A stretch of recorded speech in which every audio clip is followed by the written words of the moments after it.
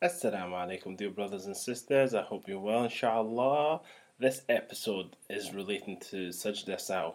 Sajda, which the definition of it is the sajda you do at the end of a salah when, sometimes we forget what sajda we're on, what raq'ah we've done, and we're really unsure come the end of the salah if we have fulfilled the salah in the correct way. There's sometimes, we get distracted. Shaitan comes to us, and sometimes you're just standing there. You're standing there thinking, what have I just recited? Have I recited Surah Fatiha? Have I done this? Have I done that? Or you go from the standing position straight down into the sajda without any ruku, the bending down in the middle section. That happens. There's the question of, did we do a wudu? You could be in the middle of your salah and then you start thinking, hang on, did I do this? Did I do that? There's been times where I've been doing salah and I'm thinking, what salah is this? Is this Zuhur? Is it Asr? Or you're doing Maghrib and you're thinking, did I do Asr or did I just go straight from Zuhur salah to Maghrib? In those times of the year where the salahs are really, really short and close together. So subhanAllah, there's so many distractions and confusions that can happen throughout salah. So this episode is concerning Sajda Saw, which refers to how do we overcome the mistakes. How is it that we, at the end of the salah, how can we rectify if there's any doubt in any of our actions? So our Mufti Shabazz, he will take us through this lesson and some very, very vital points to rectify these issues in our salah. So I'll play the intro and enjoy this episode. So the big question is this: how do Muslims like us, who live busy lives in non-Muslim countries, remain strong in our faith and practice Islam while being surrounded by temptations and distractions? How do we reconnect with Allah and strive towards Jannah as one community of believers? That is the question, and this podcast will give you the answer. My name is Ahmed Rihan, and welcome to Jannah Talk.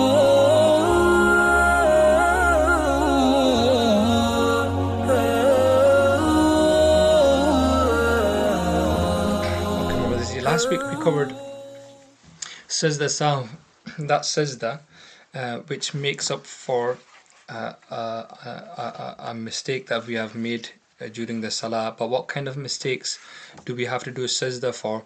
There are some situations we mentioned last week.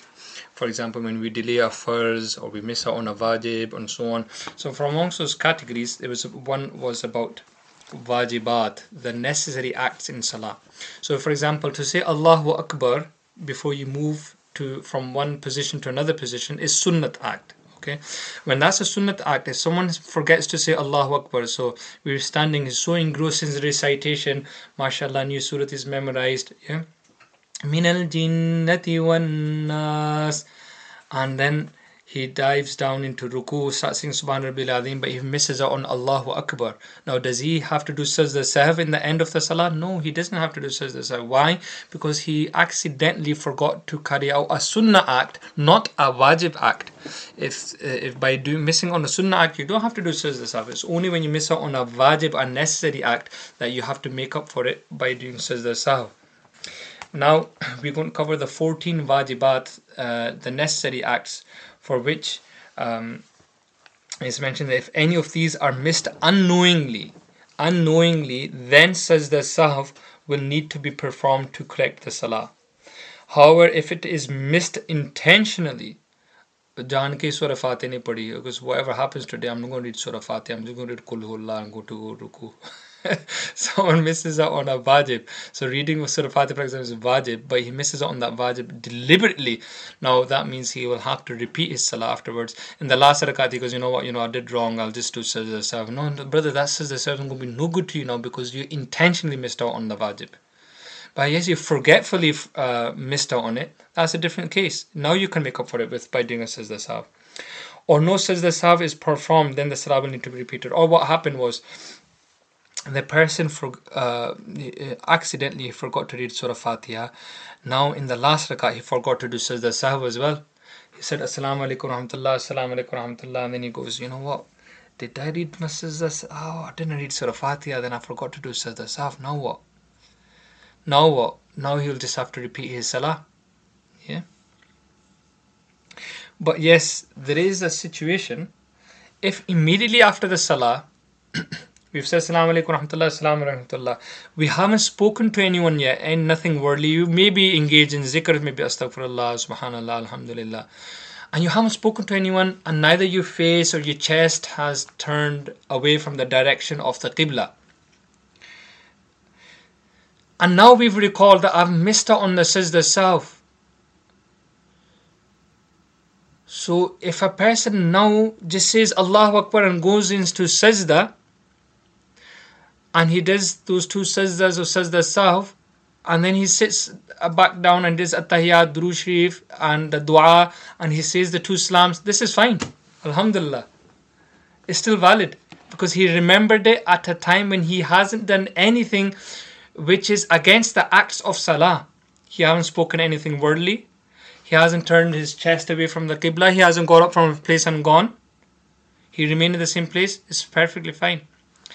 But we talk about a situation, a person got up from a place, he's gone to the car park, and you go, you know what, I was meant to do sajda sahv.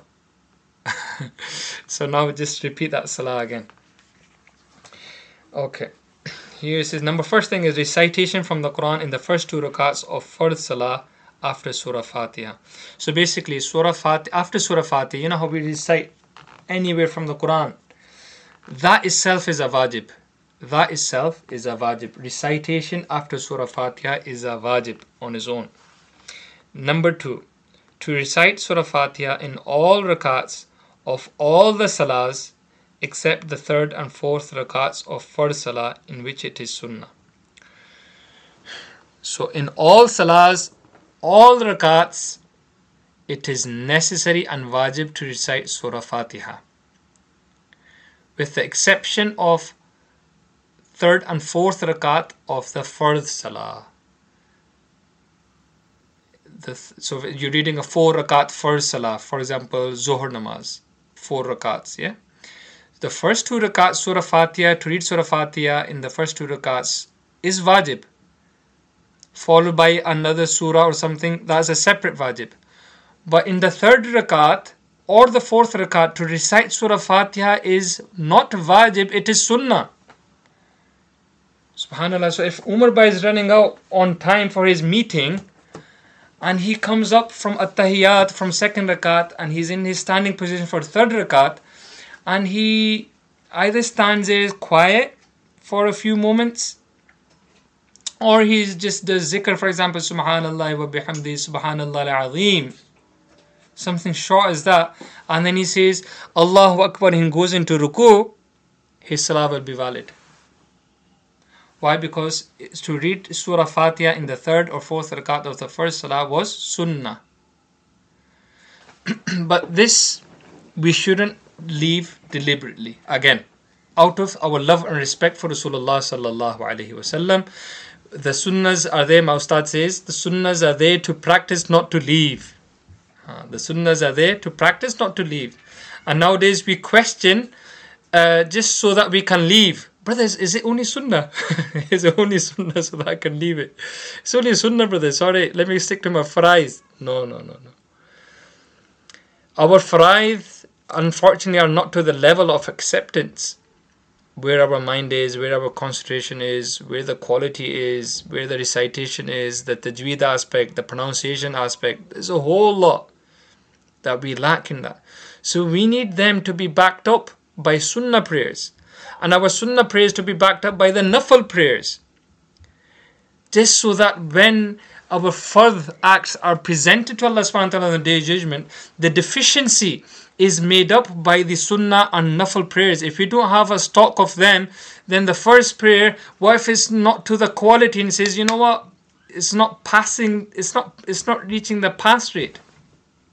Then we got nowhere, just like with our examinations sometimes, you need to pass mark, but person's not reaching his pass mark. Then you say, okay, what's the other assignments that they did? What else did they do during the year? Look at what they did in the mid of the year. How was that? What percentage did you get there? They try to make up for it just so that this person can pass their final exam. But our fard prayer to be accepted by Allah subhanahu wa ta'ala, we need to have a stock of sunnah and nafils. Anyway, the third wajib is to recite at least 3 short or 1 long ayat after Surah Fatiha in the first 2 rakats of fard and in all rakats of all other salahs. Okay? So they're saying now the first wajib they mentioned was general recitation. Now this one is emphasizing that it should be minimum of 3 small verses, like for example Qul huwallahu ahad surat, or Surah Kawthar, Inna a'tainaka al-Kawthar, or Surah al-Asr wal Asr innal insana lafi khusr. Usman bhai, I mentioned all your 3 favorite surats there. Okay. Okay. Okay. No, sorry, Usman bhai, please forgive me, man. You're on another level here. I'm talking, by mentioning you, I'm just trying to cover my own faults, man. Please forgive me. So what was I saying? So 3 short verses or 1 long verse. So someone, mashallah, someone's learnt a long surah. Brother Zahid was competing, just say, with one of his sons, and you know what, I'm going to learn. What did you say? You know the first ruku of Surah Baqarah? That's fine. I'm going to learn the last ruku of Surah Baqarah. And you go to last ruku of Surah Baqarah on the last side, there's 2 verses, right? They're about half a side long, each verse. So there you are, that's 1 long verse. So if he recites that 1 long verse in one of his rakats, that's enough. So either 3 small verses or 1 long verse. If a person missed out on that, then he's missed out on a wajib. Number 4, to recite Surah Fatiha before any other surah. So the order is necessary as well. So the brother came in and he started reading that ruku that he was, the Hafiz Sahib need to lead Tarawih. Sometimes this happens. The Hafiz Sahib needs to lead Tarawih. He's under that much pressure, but he needs to recite next. He says, Allahu Akbar. Yeah, he starts the salah and he starts reading straight what he was thinking that, what he needs to recite next. So he forgets to read Surah Fatiha. Now, by missing out on the order there, a person will have to do sajda sahv there. Okay. Number 5. To maintain order between Qiyam, Ruku, Sajda and Rakats. Qiyam, Ruku, Sajda and Rakats. So the order, the standing position, the bowing position, the prostration, Sajda position, and the Rakats, the order of them, 1st, 2nd, 3rd, 4th. So the order between them, to maintain that, is necessary as well. So there's one brother, he sat on a chair and he's dozing off.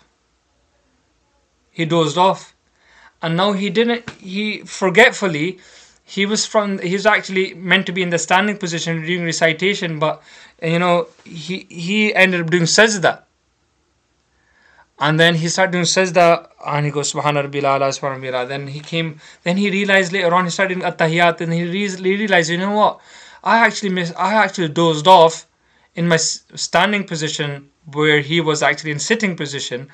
And then I went to sajda, I missed out on my ruku. Now because he does his ruku. He has to do his ruku because farz. We covered that last week. If you miss out on your farz, then your salah won't be valid. So he recalled later on. So now it's necessary upon him to do his ruku now. He will do his ruku, then he'll carry on from where he is. But now because he's messed up the order, he'll have to do sajda sahv to make up for that deficiency. 6th wajib is the standing position after ruku. So after a person stands up from ruku, so when we say Sami Allahu liman hamida, okay, that standing position is a wajib on its own. May Allah forgive, may Allah forgive, may Allah forgive. Some people in salah, from ruku, they're gone straight to sajda. From ruku position, they're actually straight into sajda. They're cutting it short, innit? They're cutting it short. I need to get to work. Right? So they're cutting it short from ruku position, just slightly raise their head, the back's not straight, and they're going straight into sajda. That's not valid. We're going to come across this separate wajib, ta'deel arkan. We're coming to that. That is necessary. So in every position, to stay there, to remain in that position, whether it be standing position, whether it be prostration position, so long as our body parts can become straight, we all calm in that position, and the length of minimum 3 tasbeehs, like in the length of Subhana Rabbil Azim, Subhana Rabbil Azim, we need to remain for that length, at least in that position, for that position to be acceptable and counted. Inshallah, you enjoyed that episode and gained benefit.